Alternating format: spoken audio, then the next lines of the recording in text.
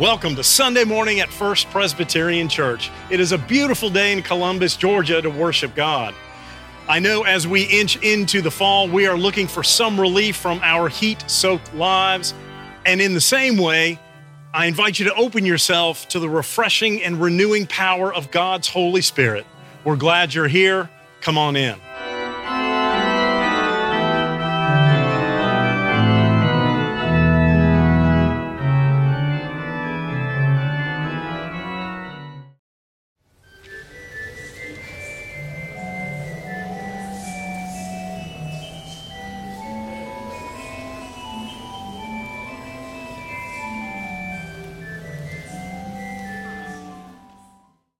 The first lesson this morning comes from the scriptures, Psalm 118:24 and Micah 6:8.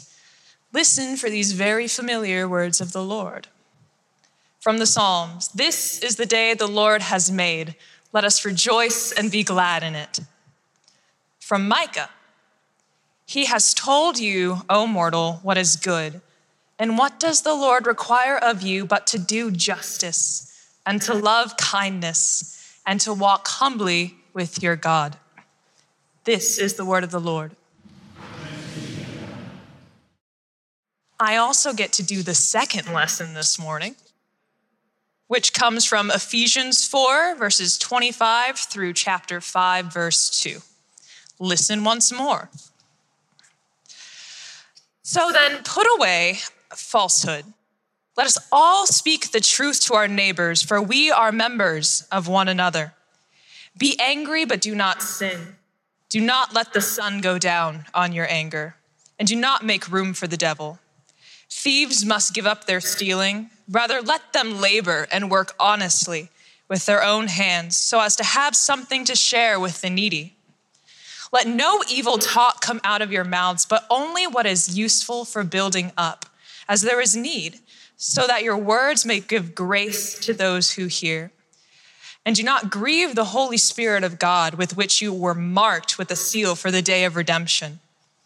Put away from you all bitterness and wrath and anger and wrangling and slander, together with all malice, and be kind to one another, tender-hearted, forgiving of one another, as God in Christ has forgiven you. Therefore, be imitators of God as beloved children, and live in love as Christ loved us and gave himself up for us, a fragrant offering and sacrifice to God. This is the word of the Lord.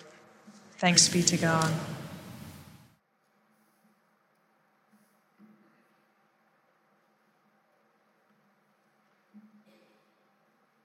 I'm honored to be with the saints at First Presbyterian Church in Columbus, Georgia this morning. For those of you who spent a little bit of time watching television yesterday, you're going to need to be kind to some people. Alabama lost by 1, Georgia Tech won by 1. Something's wrong with the world. It's not on its axis. And we won't talk about. My daughter-in-law is a UT graduate. My son is a Georgia Tech graduate. There was a lot of happiness and a lot of sadness in their home. But for all you Go Dogs fans, it was a good day. I'm honored to be with you today. When my dad, Alfred King, returned from World War II, along with millions of other men and women from around the world, he wrestled with what kind of work he would do. He eventually purchased a store that had gas pumps out front, and he called it A. King's Grocery Store. Alfred A. King's Grocery Store. I thought that's I didn't realize what he was saying until later in life. I grew up waiting on customers and pumping gas, 19 cents a gallon. $1 worth of gas would get your oil checked, your radiator checked, your windshield wiped, and if you insisted, I'd check the air in your tires for $1. No tips, ever. Only later did I understand why my dad chose the grocery business. When he was a child growing up during the Depression, his father was a barber, And during the Depression, when people didn't have money, they cut their own hair. And my dad went to bed many nights hungry because there was not enough food in the house. So when he returned from the war, he swore he would never be hungry again. So he went into the grocery business. I still remember that Saturday night. I was around 8 or 9 years of age. We were closing up. It was about 8 o'clock at night. Dad said, son, go get a box out of the back and bring it up here, which I did because I was his number one assistant. He said, get some flour and some rice. And he started going through the list of all the things that a large family needs to eat for a week. And when I'd fill the box, he reached in the candy case and threw in 4 or 5 bars of candy. I guess he didn't trust me to do that one. And then we said, come on, go with me. And we put the box in the back of the car and drove about 1.5 miles, 2 miles down the road to a row of shotgun houses where he pulled up in the road and driveway in front of one of these with a sandy front to it and a small porch. He says, go put the box on the porch. There were no lights on. I could see a fire burning in the fireplace through a window. So I went and I put the box on the front porch and got back in the car, and he blew the horn, backed out, and went back to the store. But on the way back, I said, Dad, what are you doing? You didn't write anything down on that charge pad. You didn't add anything up with the adding machine. Why are you giving away our groceries? He said, son, it's been a really wet week. It has rained every single day this week. And Lige works in the pulpwood business. He drives a truck. He hasn't been able to work a single day this week, so he hasn't made any money to buy groceries to feed his family.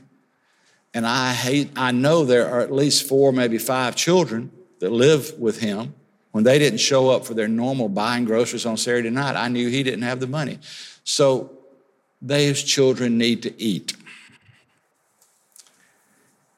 I said, Dad, why are you doing this? Son, he said, it's the right thing to do. And it's what Jesus would do. That has stayed with me, as you can tell, my entire life. That simple act of kindness and generosity has shaped my life in ways that I probably don't even fully understand at this moment. I wonder what has happened to these concepts of kindness and generosity. I wonder if we've lost them or just misplaced them at the moment, because it certainly does not seem to be the way of the world at the moment. And I know this is not something that just is happening in the 21st century. When I read what Apostle Paul wrote to the church at Ephesus, I realize it was a problem that he was addressing in his letter to these early churches. Listen again to what he wrote in the last verse this morning in chapter 4. Be kind to one another, tender-hearted, forgiving each other, just as Christ and God has forgiven you. Pretty specific directives. The early followers of Christ in Ephesus were evidently dealing with some of the same issues that we're dealing with in the 21st century. And Paul wanted to make sure that these followers distinguished themselves from all of the Greeks living under this Roman dictatorship, especially in Ephesus. Judy and I visited the ruins of Ephesus several years ago. If you have a chance, I recommend to. We marveled at this amazing city that was established 1,000 years before Paul was there. Think about that. It's a UNESCO World Heritage Site today and was famous for its Temple of Artemis, which has been designated as one of the 7 wonders of the ancient world. Imagine being an early Greek in an early Greek-dominated culture that worshiped many Roman gods, including the pagan temple dedicated to the goddess Diana. It was a challenging place to try to practice your faith as a new Christian following the way. And Paul is encouraging them to live their lives in a very distinct and different manner from all of those around them. Paul adds even more in chapter 5. Walk in love. Walk in love. Be kind to one another. Wow. In many ways, Paul, with these admonitions, is reflecting the prophet Micah, who 1,000 years before wrote a passage that you know by heart for some of you. Micah's words are a summary of all that the Old Testament prophets preached when he said, "And what does the Lord require of you? Do justice, love kindness, and to walk humbly with your God." Be kind to one another, Paul said. Love kindness, Micah says. Separated by 1,000 years, these servants of God focus on the importance of people who believe in God and Christ, learning to be kind to one another and to others. I wonder when we lost kindness in our modern world. I mean, if it were a stock on the stock market, it would have fallen off the market these days. Can you imagine living in a kinder world? Paul could, Micah could, Jesus certainly can. I wonder if we can. I recently encountered a most fascinating book, The Power of Kindness, The Unexpected Benefits of Living a Compassionate Life, by a man named Piero Ferrucci.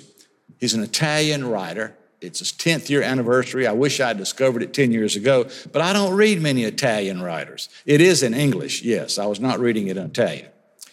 Kind, he says, is not just please and thank you.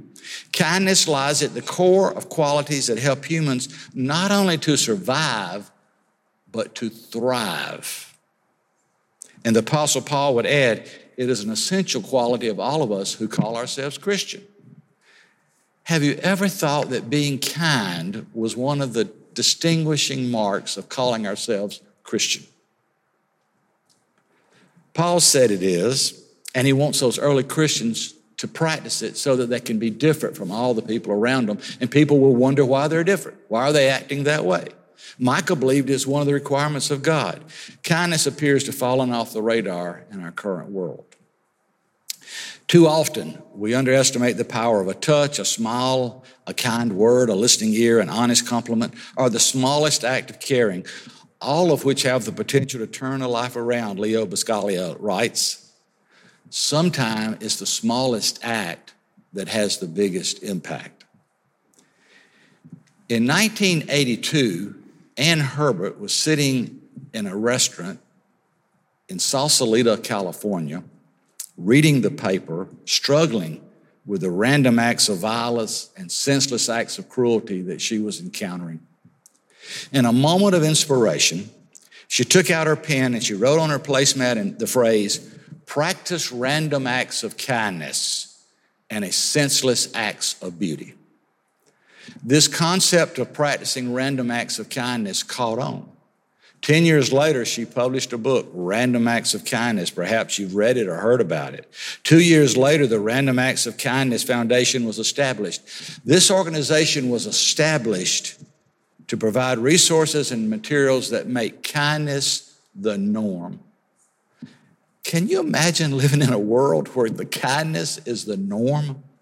In 1995, on February the 17th, the first Random Acts of Kindness Day was celebrated. And in 2005, New Zealand made Kindness Day an official national day, a national holiday for their entire country, where people went around and practiced random acts of kindness.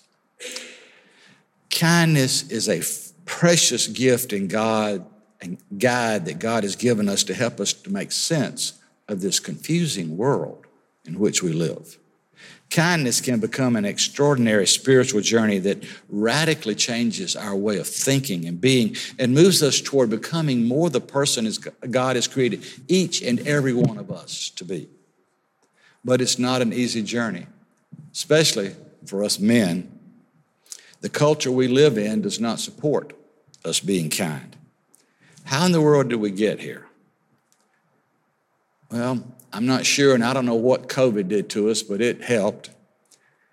Have you made a phone call lately to any kind of agency or organization trying to get some help or ask a question? You don't talk to a person. You talk to a machine, a computerized voice. And most of you are not even answering your phone anymore because you look to see who's calling, if you still have a landline. Well, it's also on our cell phones. People calling us that we don't know, and they don't really want to talk to us. They just want money. You park your car, there's no attendant. There's a little box you put your money in.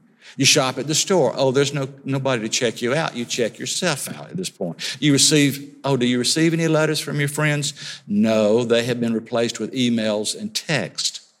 Our doctors come in to see us. They don't talk to us anymore. They're looking at their computer to see what all of our tests are showing us. Our kids seldom play baseball or sports in the backyard. They're on their tablets. And rather than talking with our friends on the phone, we peruse Facebook or Twitter or TikTok to see what's happening with them or our family members. Relationships have become more fragile, and people seem to have less time to encounter and relate to one another. And political discourse, that's exactly the opposite of kindness. For centuries, there was a Bible by our bed. Now we have an iPhone. The world desperately needs us to help change the world for God's sake. And we, like those early Christians in Ephesus, must intentionally find ways to be kind to one another. The great English writer Aldous Huxley, who wrote over 50 books, many of you have read his book, Brave New Worlds, which is probably his most famous, is still read by millions and millions, particularly younger adults today. They turned to his insights, and toward the end of his life, he said, "People often ask me, what is the most effective technique for transforming their lives?" It's a little embarrassing, but after years of research and experimentation, he said, "The best thing I can say is just be kinder." We don't need a telescope or a microscope or a horoscope to see that living a life of kindness is the way to live if we're living in Christ. That is the message of Paul to those early Christians in Ephesus. That is the message of the gospel to us today living in the 21st century. Following Jesus is all about our relationship with him, and that relationship shapes and molds our ways of relating and changes the way we live our lives when we're following him. As an only child, I realized, thanks to my wife and my children and my friends, that my early view of the world was unrealistic. I was born into a family of aunts and uncles that all had girl children, and I was the only boy. So when I sat down to eat a meal, whatever family members, I never had to ask for tea. I was always asked which piece of chicken I wanted first. If there was a birthday cake, I got the one with the most icing on it. And then God sent me Judy. My wife, Judy, who happens to be here, is the oldest of four. She's Presbyterian, so it was predestined that we come together. You understand. Her experiences in her life were more realistic than mine, and she has helped me see that my sense of entitlement is not the way of the real world. God had a plan when he brought us together, and it has helped me to realize that, yes, I'm special, but I'm no more special than you or you or you. We're all God's only children. Judy has taught me so much more about generosity than any Sunday school lesson or any sermon I've ever heard. Generosity, I'm convinced, is a hallmark of living a kinder life. Believe it or not, Jesus taught that life is more about giving than getting. Being kind, doing good, loving others, that's more than a slogan of life. It's a way of the life that Jesus teaches. The leaders we have come to admire the most throughout our lives are not the leaders with the most toys or possessions. They're not the leaders that make it all about themselves. Leaders we admire the most do not place themselves at the center. They place others there. They focus on satisfying others' needs and looking for ways to respond to those needs of people. Mother Teresa, Mahatma Gandhi, Albert Schweitzer, Henry Nouwen, Howard Thurman, Jim Johnson. We all know the names of great leaders who have changed the world for good. Kindness is an important ingredient in changing the world for good. Its qualities of trust and gratitude and generosity are desperately needed in our anxious, divided, and violent world. Sir William Osler says it this way: we're here to add what we can, not get what we can from life. Christians add what we can to life. And all of us who call ourselves Christians know that helping others make life feel more worthwhile. My family and my faith have taught me that giving back is essential to living life as God intended. And stewardship is the word that we put on that. And you're celebrating that season of stewardship here. Christians who are kind and generous are good stewards with all they've received. Grand Judy's dad loved coming to the First Presbyterian Church in Columbus, Georgia, when he was growing up in the First Presbyterian Church in Macon, Georgia. He loved to come to youth meetings here. Grand was a special person in all of our lives, having grown up in First Presbyterian Church of Macon. He was a loving, extremely committed Christian and a good steward in all the resources that he had. He was also a sport and had a joke for everything. My favorite for this season of stewardship is about the two gentlemen in the boat who were having a day of fishing, and one of them had just driven up in a brand new, extremely expensive, very beautiful sports car. And his friend's talking to him, and he says, "How in the world can you afford that car?" He said, I worked it out. I quit tithing 2 years ago. He said, "I've saved my tithe for 2 years, and I bought that car." His friend looked at him, shook his head, and said, "I wish I could get a car that cheap."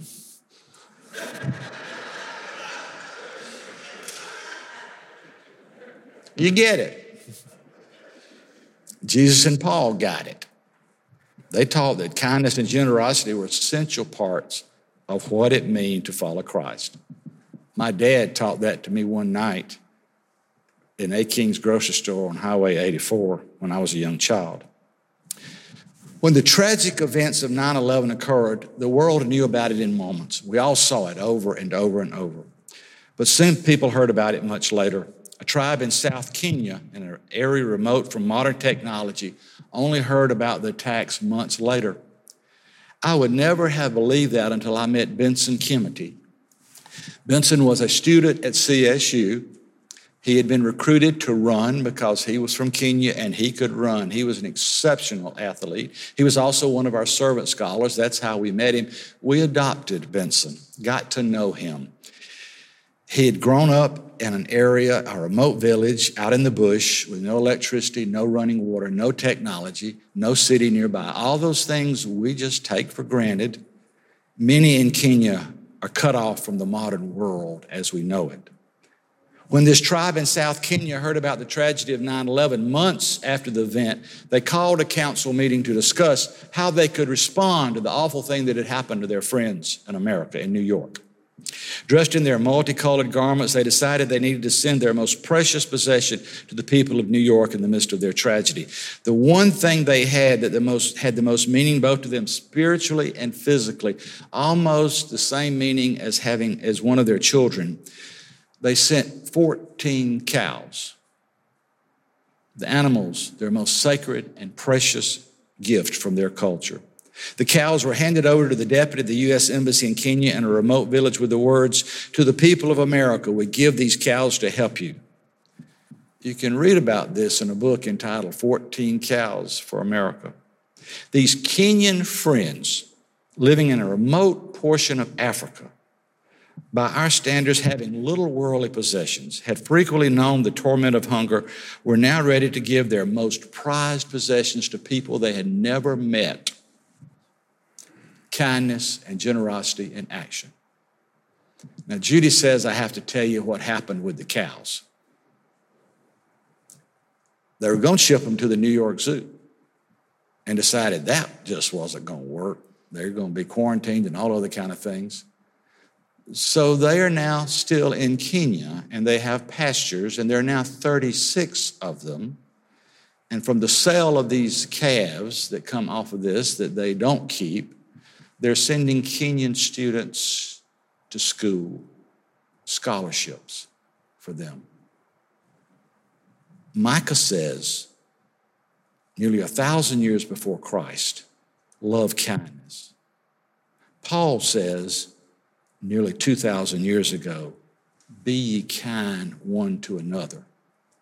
Jesus said we are to love God and love one another, for in Hebrew, kindness is another word for steadfast love. We need more of it in our world today. During this Thanksgiving season, may we all, with God's help, bring a little more kindness and generosity in all that we say and do. This is the day the Lord has made. What will you do with it? Let us pray. God, take our words and use them in ways that we cannot even begin, because we know that your Spirit can work. Open our hearts. We thank you for this time. Amen.